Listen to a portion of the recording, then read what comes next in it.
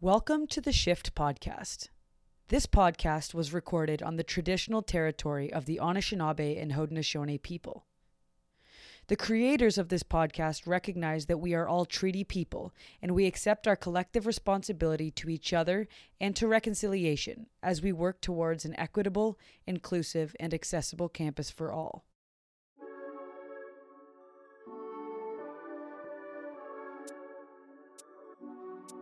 On the Shift podcast, facilitated by Student Affairs, you will hear from students of diverse backgrounds about their lived experiences at Queen's, how these experiences are shaped by identity, their visions for a safer and more inclusive campus climate, and what needs to happen for there to be a meaningful and lasting culture shift. We actively need to engage in educating ourselves and have conversations with people, call people out when you see your friends doing something that it is just so pivotal how they respond in that first moment, because that totally will influence the way that person goes about their reporting process or healing process in general. So because amplifying is one thing, but responding and making a solution is the next. I think things like that I think are huge, and I don't think professors and TAs realize how much influence they have over students in those specific times. Power dynamics are so important, and they can be so negative, but they can also have such a positive impact.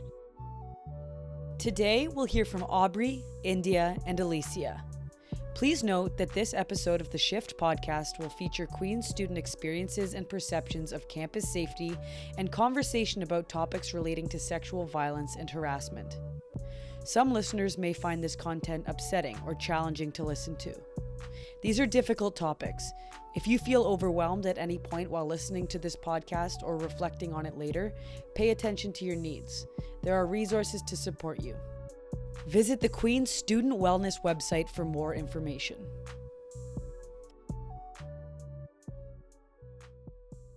Hi everyone, I'm Aubrey Apps, and I am one of the co-chairs of Consensual Humans. I'm a third year global development student, and really excited to get into a conversation about consent and that sort of thing at Queen's. Hello, everyone. My name is India Ravenhurst. I am also in third year. I am a history major, and I'm also one of the co-chairs of Consensual Humans here at Queen's. Awesome. Hi, Aubrey and India, and everyone listening. My name is Alicia Parker. I use she, her pronouns, and I'm a second year in life science. And I am one of the gender-based violence awareness and bystander intervention education facilitators at the Student Experience Office. Awesome. Definitely excited to get into some conversation talking about sexual violence on campus and consent and what that means. I guess a good place to start would be, what do you both think are some of the most prevalent myths about sexual violence on campus? I think if an individual acts or carries themselves in a certain way, they're asking to be sexually violated or mistreated. I think that's the main takeaway I've taken so far for what the most prevalent myth would be with regards to sexual violence, especially on campus. Yeah, I'm sure we're going to get into it lots because it comes up a lot in the student experience survey. But I think one of those parts of kind of playing into what people would consider a not perfect victim is that role alcohol can play, which I think is such an important one. And I could pull up the statistic, I'm sure, but it's really astounding how much the levels of sexual assault and sexual violence go up with alcohol in play, and kind of discussing how that impacts the situation, unfortunately. Yeah, I feel like the main thing I was just going to say was how the sheer quantity of sexual violence that occurs. I think that that's sometimes not talked about. So I'm really excited that we're talking about that today, obviously from the student experience survey and how it's disproportionately impacting students. Also, I'm curious as to how you both think that these myths persist. I think part of it is just a lack of talking about it, especially I think kind of when it comes down to sort of what India brought up about that no perfect victim narrative. It's not just about in the moment, but beyond that, afterwards, on how a victim or survivor acts after the fact, can I think really play into that on how people kind of judge that scenario. They may not act like someone expects them to act, and that's something we talk about a lot in our kind of training. Is that if they didn't fight back or they didn't if they don't seem distraught immediately after, people kind of start to question that, and I think that's really unfortunate and plays into that a little bit of not understanding those myths. Yeah, like that's so true. I think that like what I think is that the myth definitely continues because of like how stigmatized the topic matter is. Like many victims feel guilt after the event occurs where they were assaulted and try to understand it like through the lens of it was my fault when it wasn't. It's the perpetrators. And I definitely think this can change if people actually place the onus on the perpetrator and don't blame the victim. That's such a great point. I was at like the Queen's Equity Conference last week, and one of the speakers was kind of like an activist lawyer, and she was talking about how in Canadian law, like prosecutors, I'm not in law, but they're not allowed to ask those questions, but they still will. And I mean, the judge or the other lawyer, it'll get dismissed, but like the jury still heard that, or the victim will get like flustered because people still ask these questions even though like technically they're not allowed. And I think that's such a great point on like how you respond to like a disclosure or like someone talking about their experience is so important. And even just asking those questions could really make someone kind of doubt their own experience, which is so horrible. But I think that's such a great point, Aubrey. Yeah. And I think also it totally plays into the whole reason that a lot of people choose not to report, because oftentimes in court, I think it's hard for people to come forward and end up reporting because they know that they're going to have to face their character being like completely just torn apart, because oftentimes they will use things like you were too drunk, you were wearing this, were you asking for this, what underwear were you wearing that night, which I just think just makes it even harder for survivors to want to go through that process, because then you're just further faced with like, was this my fault? And it just like creates a process that instead of being able to report something and go through the process of dealing with something in a way that could be cathartic or help you through it, and it's like it becomes like this daunting task instead of something that's necessary and should be done. I know in bystander training, we talk a lot about how it's not just the actual experience itself that has like a huge role to play on kind of the journey of the survivor, but also like every time that they like discuss that experience and the responses they receive can have like such a huge impact, positive or negative.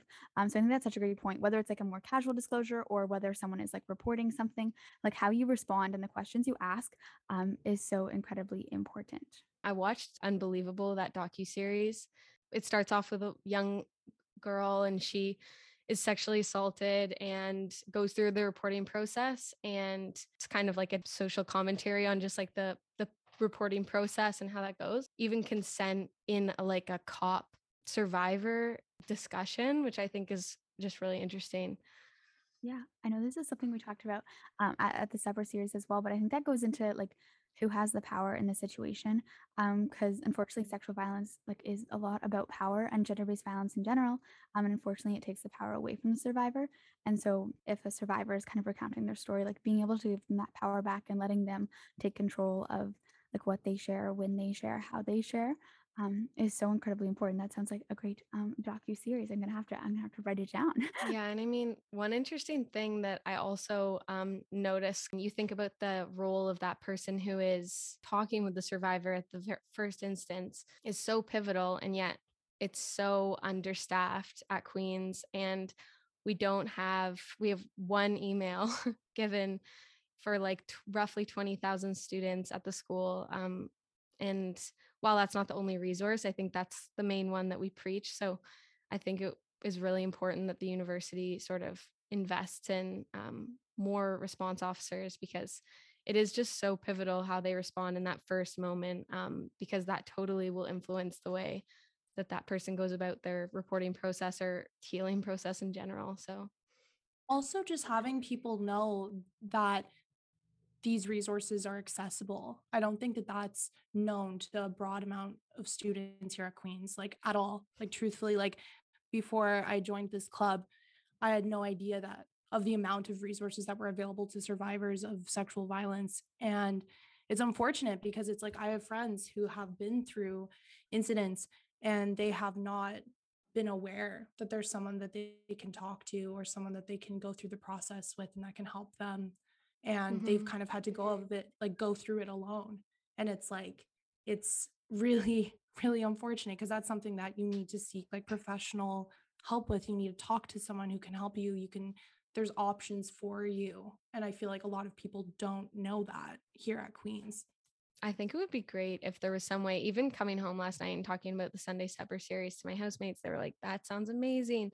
but it's so hard to know. Queens and clubs at Queens and students and services are doing so many amazing things, but you have no idea where to look, or there's no like centralized platform to understand like what is available to you. I mean, you hear about stuff all the time and you're like, oh, that's so cool, I would have gone, but I didn't know because I didn't follow that one Instagram page or whatever. So I think it was really great in the last podcast I was hearing that there's the Instagram page that I forget what it's called, but it has like, it basically tells you all the events that are happening with like any queer focused like initiative at Queens. And that's super cool. And I think that that would be like a great initiative for like sexual assault or like consent or the bystander awareness. Like I think that having just a centralized platform to know what all of your options are, and it's like this Friday, this is all the events that are happening in every club that's related to this topic. And I don't know if that does exist because like I feel like you never really know because Yeah. there are so many different options.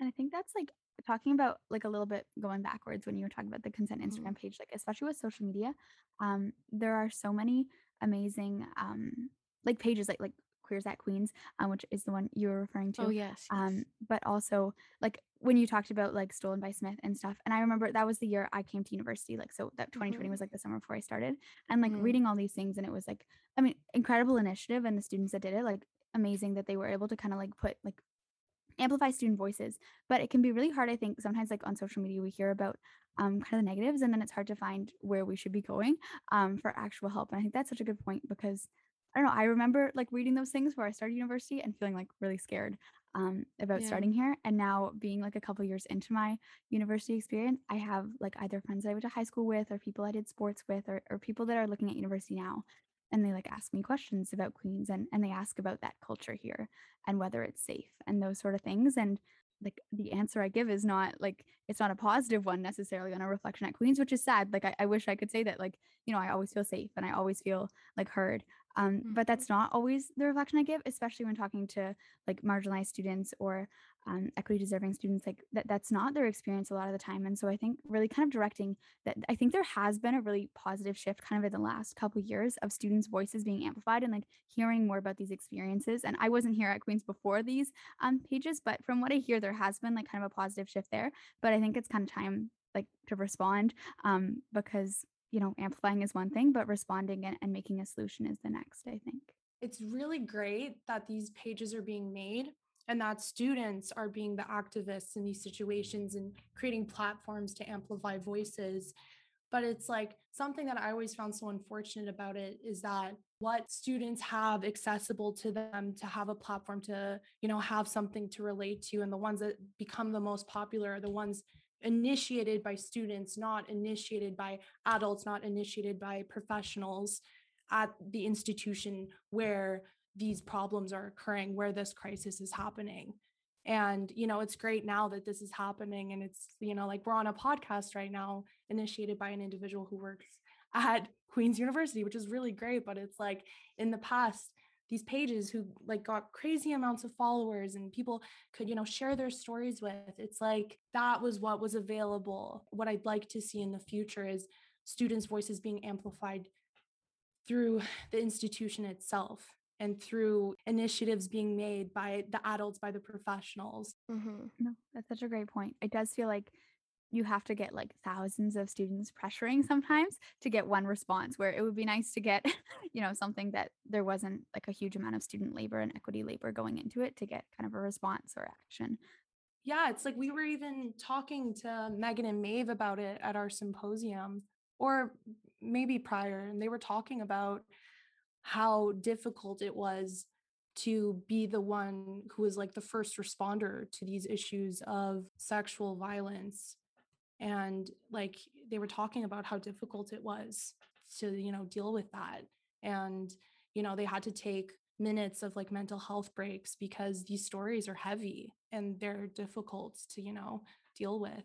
And, you know, they wanted to do this, they wanted to give a platform, but it's like, you know, that like unbelievably hard. Like that would be hard. Like looking at the student experience survey, like the number of unfortunately instances of sexual violence and sexual assault on campus, like makes you think like almost every student at Queen's would either experience those like instances themselves or at least like hear disclosures or have close friends or peers or classmates or some form of relation. So I think that's really important to kind of think about like how not just are we supporting survivors, but how are we supporting the supporters of survivors? Because that can be like extremely traumatic and really hard to hear. And you want to remain open. And we talk a lot about like how to respond to disclosures, like through the trainings and stuff. But I think it's really important to also just like think about because they're giving a lot of emotional labor and it's really important that they're being attentive and understanding and empathetic and giving their time and not appearing distracted, but also like they're students and this is traumatic for them as well. So I don't know, that's something that I'm really passionate about because I think it's something that's not talked about enough is like how much students take on kind of an emotional capacity of trying to support other students. And I think it kind of comes back to what India said, like making the resources at Queen's more available maybe so that it wasn't like students with no professional training that are taking this on instead. But that's just my opinion. Yeah, or even just like if you see at Queens that there are students who have this interest, like providing them the tools Yeah. to like really, other than us joining this out of interest, joining Consensual Humans specifically, there, other than my own like experiences and friends' experiences, like that is my understanding. I've obviously done like a load of just like learning on my own, but I was never given any tools by the university to, further my knowledge, further my ways to support others. So I think that that's like huge, like you were talking about, just being able to support students, whether it's like offering some funding for that time spent, because yeah, it's huge. And it's such like I think personally I'm biased, but I think the trainings are really helpful and really great. And I'm sure like we can dive into the symposium later too. Like I'm sure it was phenomenal. But unfortunately, like the students that are seeking out these things are probably people that are already pretty enthusiastic about creating a consent culture and making a positive change on campus. So it's a little bit more about like how do we reach the students that aren't actively seeking out these resources? Because they're probably the ones that actually need the resources, if that makes sense. Yeah. And that's something that we've actually talked about, like how can we as individuals who are like trying to like create more consent culture and consent education at Queens reach the people who probably need to be educated on consent education. You know what I mean? Yeah. It's like they're not the ones who are actively going to, consent symposiums. They're the ones who need to be like, like one thing that Aubrey and I talked about is it's so interesting that social media is now like a facet that we can like use. And that's why these like big pages like Consent at Queens, the one that Megan and Maeve started, is so important because it gets so much viewership. Like so many people are like learning about it. And it's kind of like breaking these boundaries and it's like creating a space that's not just for the people who are actively educating themselves on consent. It's creating a space for people to just like, oh, I didn't know that that was what consent was. It's not just yes or no. It's not just like the basic fundamentals I learned in high school, grade 9 health class. It's like, it's more than that. It's more of a conversation, which is great. Something I found as well, just reading through some of the accounts, was that a lot of people wanted to see a resource for unlearning for perpetrators of what like those behaviors are and like be able to be aware of them. That's such a great point. I don't know. I feel like collaborations like this are very exciting because sometimes I've heard this from other students, but like sometimes the circles can get a little small. Like you start to see the same faces a lot, especially kind of when you're doing like equity work or like SVPR work.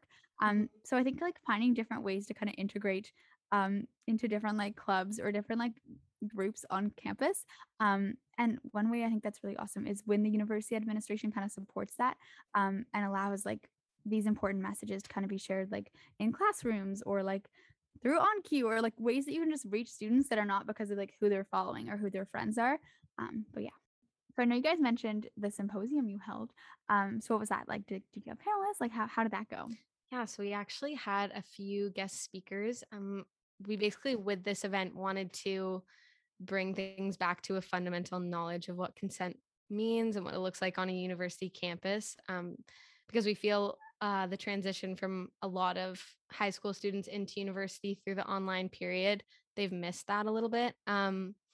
So we did have some panelists like Barb Lotan, the sexual violence response officer, who usually is the first responder to any sexual violence incidents that happen on campus or in the Kingston community, or just anytime they have happened in your life and you feel that you want to talk about them now. Then we also had Megan and Maeve, as we discussed before, who were the co-chairs of the 2020 to 2021 school year. And they did the awesome project of the mural on campus, A Love That Clings. And then finally, we had Erica Campbell, who is one of the founding members of Consensual Humans, which was really great to bring it back to understand sort of how it started and what was the motivation there. Yeah, it was just a really cool opportunity to just like sit down and have a conversation with individuals who have like either worked or continue to work in the field of consent. And like creating a space for conversation and understanding how we can be activists with consent education, especially in campus environments. I think that was like one of the main intentions Aubrey and I had in trying to create this event. And yeah, all the guest speakers were absolutely wonderful. And it was just a really cool way to just sit down and talk and like hear what people have to say about consent. So yeah.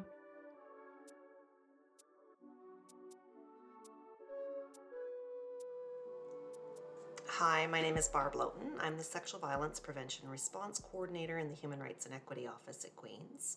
There are a number of things that I do on campus, but for today's conversation, I think it's important to know what kind of services our office might be offering students who ask to meet with us.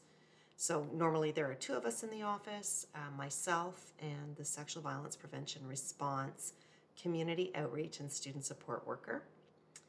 That person is largely responsible for education and prevention initiatives on campus. What we're able to do for students is to provide direct support for students who have experienced sexual violence.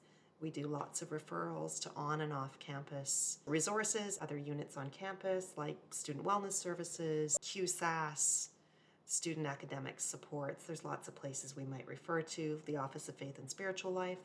We also provide assistance with accommodations and appeals, so we can write letters of support for academic appeals, help you figure out a path forward, what the implications of, falling behind in academics might be, and come up with some strategies with you to solve those problems. We do some advocacy for you. We help you navigate a number of systems on campus. They're not always all easy to figure out. And we provide information about reporting options. So if you want to make a complaint to the university under the sexual violence policy, if you want to make a complaint to police, we can answer questions about those processes. If you make a university policy complaint, that comes through my office, and then we're available to support you through either of those processes if you're interested in doing that. We provide some support for staff and faculty who may be supporting students as well. So those are the big things in terms of student support. I think what's really important to know is that we don't need to know all of your personal details when you meet with us. We only need to know enough about what's gone on and how it's impacting you in order to help figure out how we might be helpful. We do need to know all the details if we're helping you to write a complaint or we're doing that on your behalf. There's also a high degree of confidentiality in our offices. You don't need to worry that coming to the office will trigger an automatic reporting or investigative process if that's not what you want.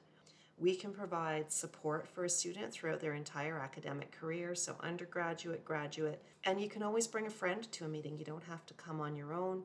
You can ask lots of questions. You don't have to make any decisions about next steps that you're not ready to make. You can come back as many times as you need to ask those questions and get clarification. And as your needs change, we can work on new plans and try to be flexible. If you have any questions, please feel free to email me directly at bjl7@queensu.ca. This is a Monday to Friday sort of 9 to 5 service. It's not a crisis response, and so you won't find us after hours or on the weekends. We're also not counselors, so we're not providing therapy. We are systems navigators and support folks. So if it is actually counseling that you need, I really suggest student wellness services, but we can help you connect there too. So don't feel like you're on your own to do all of those things. We're happy to help however we can.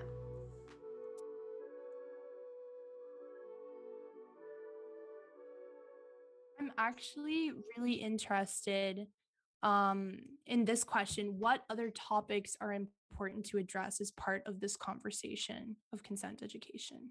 Yeah, I would say a topic that I think is important to address as part of this conversation is at like a very young age learning how to shut down like hate and sexism, and hopefully can nip things in the bud a little bit, with just knowing that you like can say things that are going to shut them down, and that like how important it is to support your friends if that's like someone that you're supporting in that way. I think that that's like pivotal.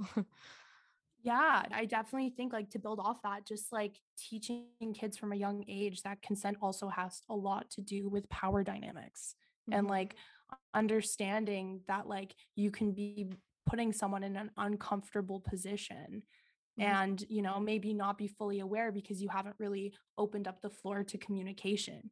And that can start when you're so young, and it doesn't even have to be with regards to sex itself. It can start off with just interactions with people, making the people around you feel comfortable, because like I feel like so often it's like consent is yes and no, but it's also just like, how can I actively with my partner that I'm about to engage in some sort of relation with make them feel comfy and make them feel like they're able to communicate when they're not. Just gonna say, I think that's such a great point because I remember, like, I feel like sex ed, at least in my like elementary experience, started in like grade 5 or 6. But I don't remember talking about consent culture because I remember the first time like consent being brought up, like, was when I was in like junior high or something, and like boys making jokes about consent, like in a negative way. And that's the first time that like I heard consent in the context of sex, which is like really unfortunate. And so I don't know, like, why didn't anyone bring it up sooner? Like, why did it have to be like a negative first experience? Yeah. Why couldn't it have been positive, I guess?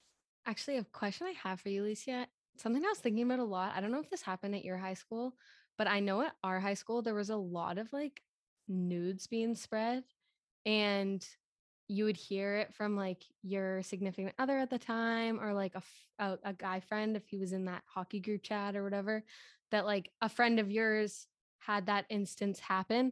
And like, I don't know if you talk about that with like bystander intervention training, what as like a young guy, like more traditionally you do in that situation, like what kind of tools at that age you're given. No, that's a great point. I don't like, I'm trying to think of like in the training, and I feel bad if I'm missing something. I don't think we specifically address it. One thing I know we address is talking about like consent with all photos. Like even like today, like if you're just like posting a photo on social media, be like, hey, are you good with me posting this? Or like, especially if someone could be like, just double checking always. But I think that's such a great point because I remember that too in high school, and so much victim blaming around that too. So that was like one of my first like introductions to like that culture of like not respecting boundaries, and like an anti-consent Yeah. culture like was kind of surrounding like spreading of like photos of people without their consent. And it's such a great Yeah. point because what do you do to shut that down, especially when you're like 13 or 14? And I think a lot of that, it comes down to not just like, it should kind of be on the onus of like those guys that are in like those locker room chats and like they're talking and like someone's like, oh, look at this photo, like what do you do to say that? Because like we should be teaching like people like, what do you say to be like, that's not okay, Yeah. you need to delete that or something like that. And it's such a great point, and it was never addressed. Like I feel like consent, or not, it was not consent training. Like my sex ed in high school was entirely surrounded like STDs and like and that sort of thing, which also Same very here. important, but nothing about consent. The crazy thing when you think about it is like, I know most of my consent education was from just being like the youngest of 4 sisters, just talking about that. And I remember like when I was really young, I was at a resort with my family and drinking like virgin strawberry daiquiris. And I like brought my drink to the bathroom with me. And my mom came back and was like, actually, let's talk. Cause that was great that you just did that. And like went into it. But you think about like a young man and like not having maybe those conversations, especially with like, I know a lot of my housemates and we talk about consent, or we'll like have a debrief after the symposium, or we'll like hear about an incident and we'll all kind of like sit down and debrief. But you think like traditionally, like a lot of men don't necessarily have those conversations and don't have those like support systems. So I think we just need to really focus on having those conversations in the places that we know that they are for sure going to happen, to make sure that at least like to a certain extent people are getting the gist, because I think it's unfair to rely on all people to just figure that out on their own. Yeah, Aubrey, like I was thinking, I'm like, man, like the fact that like I know for a fact that me and my girlfriends sit down at the end of the night and have a conversation about situations that may have arisen like with sexual violence, or situations that have occurred, or like we talk about whether or not somebody like made us feel comfortable during sex, or and I feel like with regards to, like, we were talking about this earlier, but with regards to who we want to target with consent education, it's like I don't feel like a lot of men at Queen's University are sitting down and having these conversations like what girls are, unfortunately. Yeah. And I mean, especially like, I feel like it's predominantly white cis men who are less likely to be experiencing these instances. Like, I do think that we see some male representation, but it is usually men who are more likely to be experiencing these instances. So, yeah, I think it's really, really important. And And yeah, it's also just like the fact that they need to like men also have experiences with sexual violence. And I feel like that's forgotten a lot. And it's like taboo for a guy to like sit down and be like, man, I just like was having sex with someone and I didn't want to. And it's like it happens a lot more often than I feel like it's talked about, because guys have like a different perception of like, or like they have a different stereotype of like how they should be approaching sexual interactions.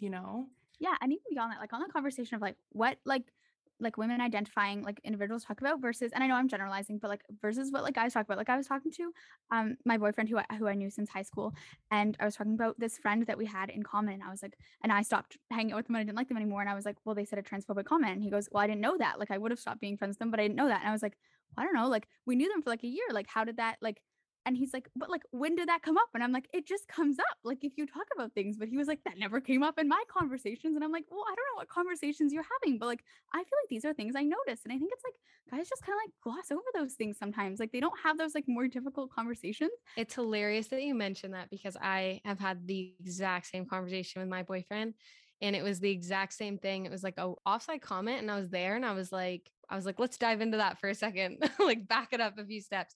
And then I talked about it with him after, and he was like, yeah, I've never noticed that. And I was like, yeah, well, that's weird, because like that's my first time hanging out with him, and I've noticed it just in the first few minutes you're talking. Right? Like, and it's so true. Like, I think a lot of the time, the guys just, I don't think, don't really have those like conversations where you're talking about like even just like current events as much, or like what's going on, or like with a lot of the different like girls I've been seeing this week, I've been like, hey, be careful at stages this weekend, or like, hey, there's this guy injecting people at Trinity, like be careful.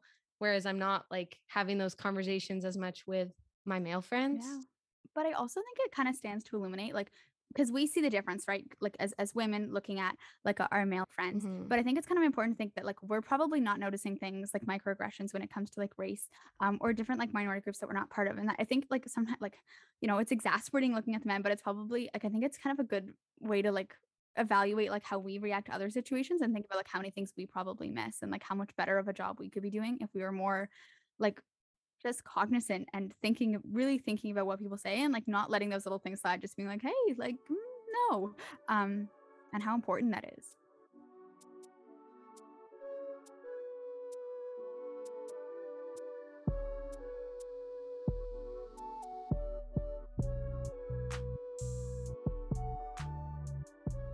So, guys, how can the Queens community address the discrimination, oppression, and power dynamics that perpetuate rape culture? Yeah, so I think just to talk about rape culture in and of itself, I think it basically means values and beliefs or behaviors that are normalizing sexual assault and abuse. Um, to me, I think that each faculty is deeply like entrenched with just like behaviors that are normalizing of sexual violence. For me, it's like coming up with a solution to it. It's just like, you feel like you're kind of banging on this wall. You're like, okay, we need active and requisite education. And we know there's a problem, but nobody's really willing to sit down and address it in a way that actually, creates a change. You know what I mean? It's like there's students obviously who are doing, the activist stuff with like creating Instagram pages and trying to spread like and create a platform, obviously. But I'm talking like the stuff that changes a culture and a community. And it's like, I think this is something that we talked about with our consent on campus symposium, but it's like Queen's University culture is very assumptive. Yeah. And I think it comes down to like evaluating the history of the institution. Um, Similar to how like it has like deep roots in like a racist past. Like when we talk about like not allowing Black medical students until like a shockingly recent time. But also I remember I work in like orientation, and one of the like when I was applying to be a Gale, one of the questions was like, do you have an idea for like the slogan to go on the back of coveralls? And I was like, I did an online orientation. I don't even know what the slogans on the back of coveralls all are. So I was researching it. And like some of the articles that came up were from like the 70s and 80s. And the things that they put on the back of like the coveralls were just like rape jokes.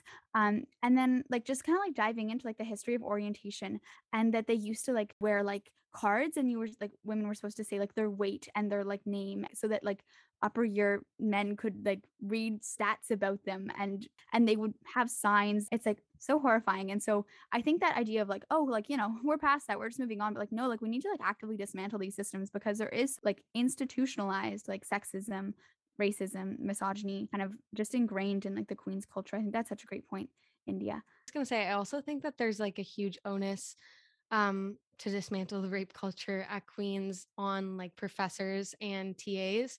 I think that with instances like the walkout in the fall, I think it was massively important for professors and TAs to make that a thing that students were able to leave class for, whether that means like indirectly just not requiring attendance or not requiring like a quiz that specific period of time in the day. I think speaks volumes to like allowing them to participate in these walkouts, or even just like taking time to really delve into Truth and Reconciliation Day or things like that. I think are huge. And I don't think professors and TAs realize how much influence they have over students in those specific times. Yeah.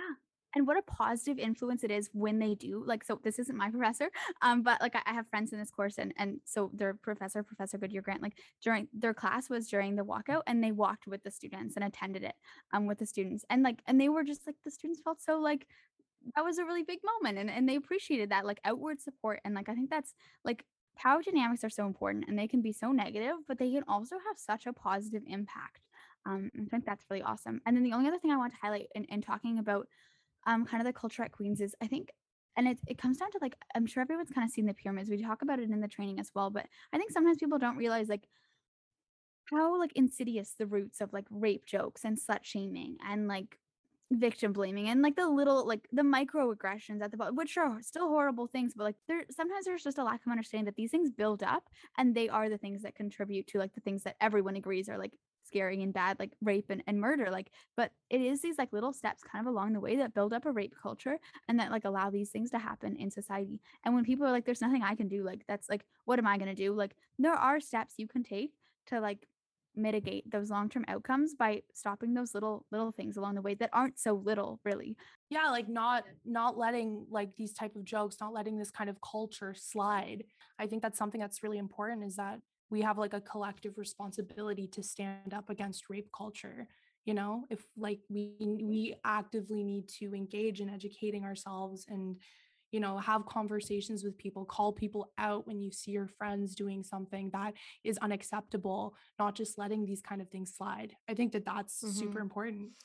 Yeah. So I guess a good question then from that would be like, where have you both found safe spaces at Queen's that you feel are sort of dismantling that culture?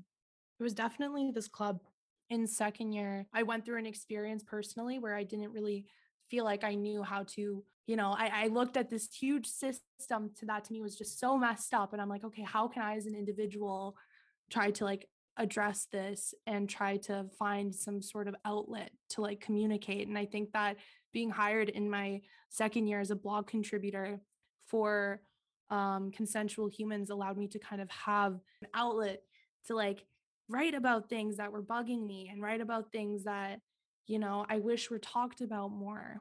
And, I'm really thankful that like Consensual Humans like was an environment that made me feel like I was able to like write and now like lead, which is so awesome. It feels like super full circle. I would also agree with you, India. I think Consensual Humans has been definitely a safe space for me. I think my interest in joining the club started just having a close person in my life have an experience at university. and in their frosh week. And I think that really just like harnessed me wanting to change the environment here. And I noticed it being on West Campus and walking home on those late nights alone when the buses weren't running, and just being like, wow, this is should not be allowed.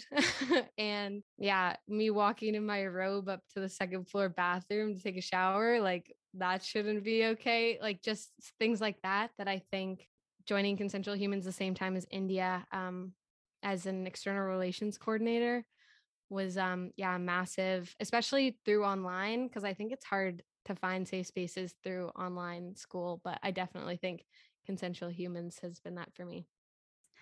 Yeah, no, I guess a little bit of a different experience because I'm not in consensual humans. But I think just like the idea of like being involved goes a long way. Like when I like came to Queens, like read, and I talked about it a little bit, like reading about those pages, and I came from out of province, and so I didn't really know a lot about Queens until I got here, and people were talking about this culture. And I was like, I'm so nervous. But I did my first year online, and so I didn't really like, I wasn't like running into people on the streets or like in orientation. Like so, the people I met were through like initiatives I joined. And so what I joined was student government, like the Arts and Science Undergraduate Society.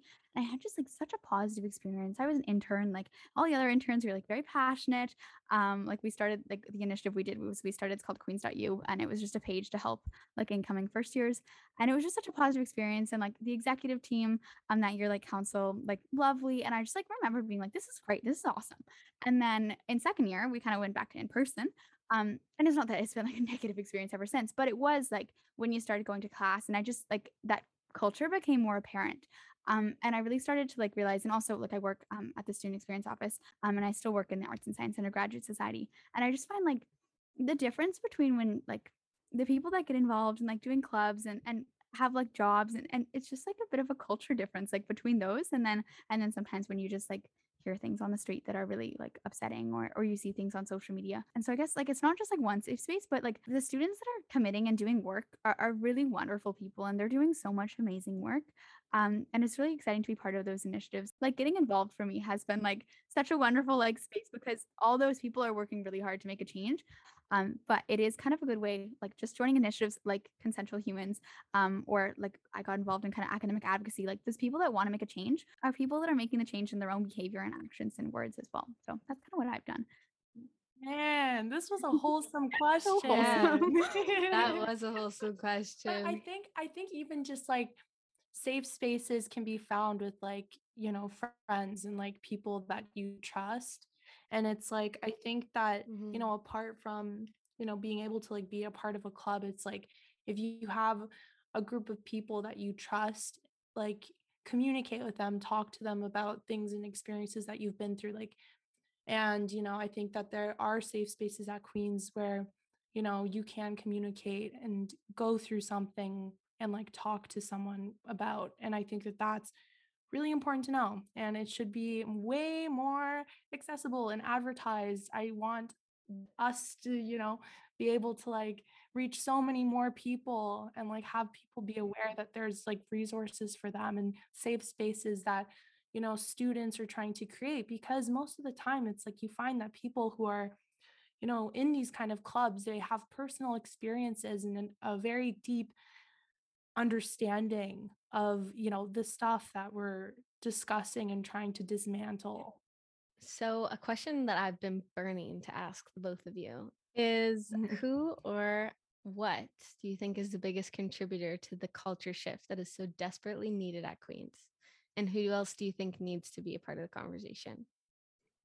I feel like it's the apathetic students a little bit. Like there's always going to be students that are driving hard for advocacy, and like that's so awesome to see, but they're always going to be there, and they're already doing that amazing work, and like they need more. And then unfortunately I think there's always going to be kind of students that unfortunately just like are not there with the initiatives. But I think there's like literal tens of thousands of students like in between that are just kind of like Mhm. apathetic, not really paying attention. And I think those are the ones, unfortunately, like I'd love to say it needs to come from administration, but I think like some of the biggest things we've seen, like Swim by Smith, talking about the consent one, like our win, like all the students get behind it. And so I think those are kind of those students that are on the Mhm. fence and not really like listening in often, but when they start to get behind it, like those are the numbers. And I think that's when we start to see the change. So like, you know, you're probably not listening to this podcast. But if you are like, and if like you're seeing like events by like consensual humans, you're like, oh, it's not really my thing, but like good for them. Like show up to an event, like, and like engage in those conversations. And even if you're like, well, I like, you know, like I think I get it, I don't need to talk about it. Like it's still helpful to like have these conversations and like talk about how you can make a positive change at Queens. And so that's what I think where I see like the biggest vessel of change. That was such a great way of saying it, for sure. Yeah, no, I fully agree with that. I think for me, the biggest contributor definitely is the educators, and not necessarily in like a university setting. I think that if we start our education at the age of 4 years old, and if we were able to just continually be educated on how to have respectful relationships with one another from a young age forward all throughout our lives, I think that that would be Yeah, a big change in how we address Mhm. consent that's also when great. we're older, and it would destigmatize a lot. Yeah. So I feel like I'm gonna end up being the kind of pessimistic one here. I definitely feel that the university has a huge responsibility in creating this culture shift. I'm mostly saying this because the stats that came out in the student experience survey weren't all that surprising to me, and Yeah. I'm sure weren't surprising to a lot of people. And I just, the friend I was talking about earlier, that incident happened more than 10 years ago, and I just think that there is a lot that's happening through students and people who are really passionate about this and driven. But I also think that to make any like really hardcore changes, it really needs to come from the university. That's not to ignore what's going on with students or other things, but I think that there needs to be like a big change at the institutional level. well, thank you guys so much for sitting down and having this conversation with me. It was really great hearing both of your thoughts on all these topics. And yeah, it was great talking to you Yeah, guys. have a Yeah, great day. you It as was lovely to chat. well.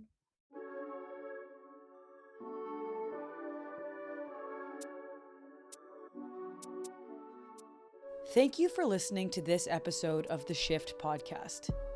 To access sexual violence and prevention response services, please visit queensu.ca/sexual violence support.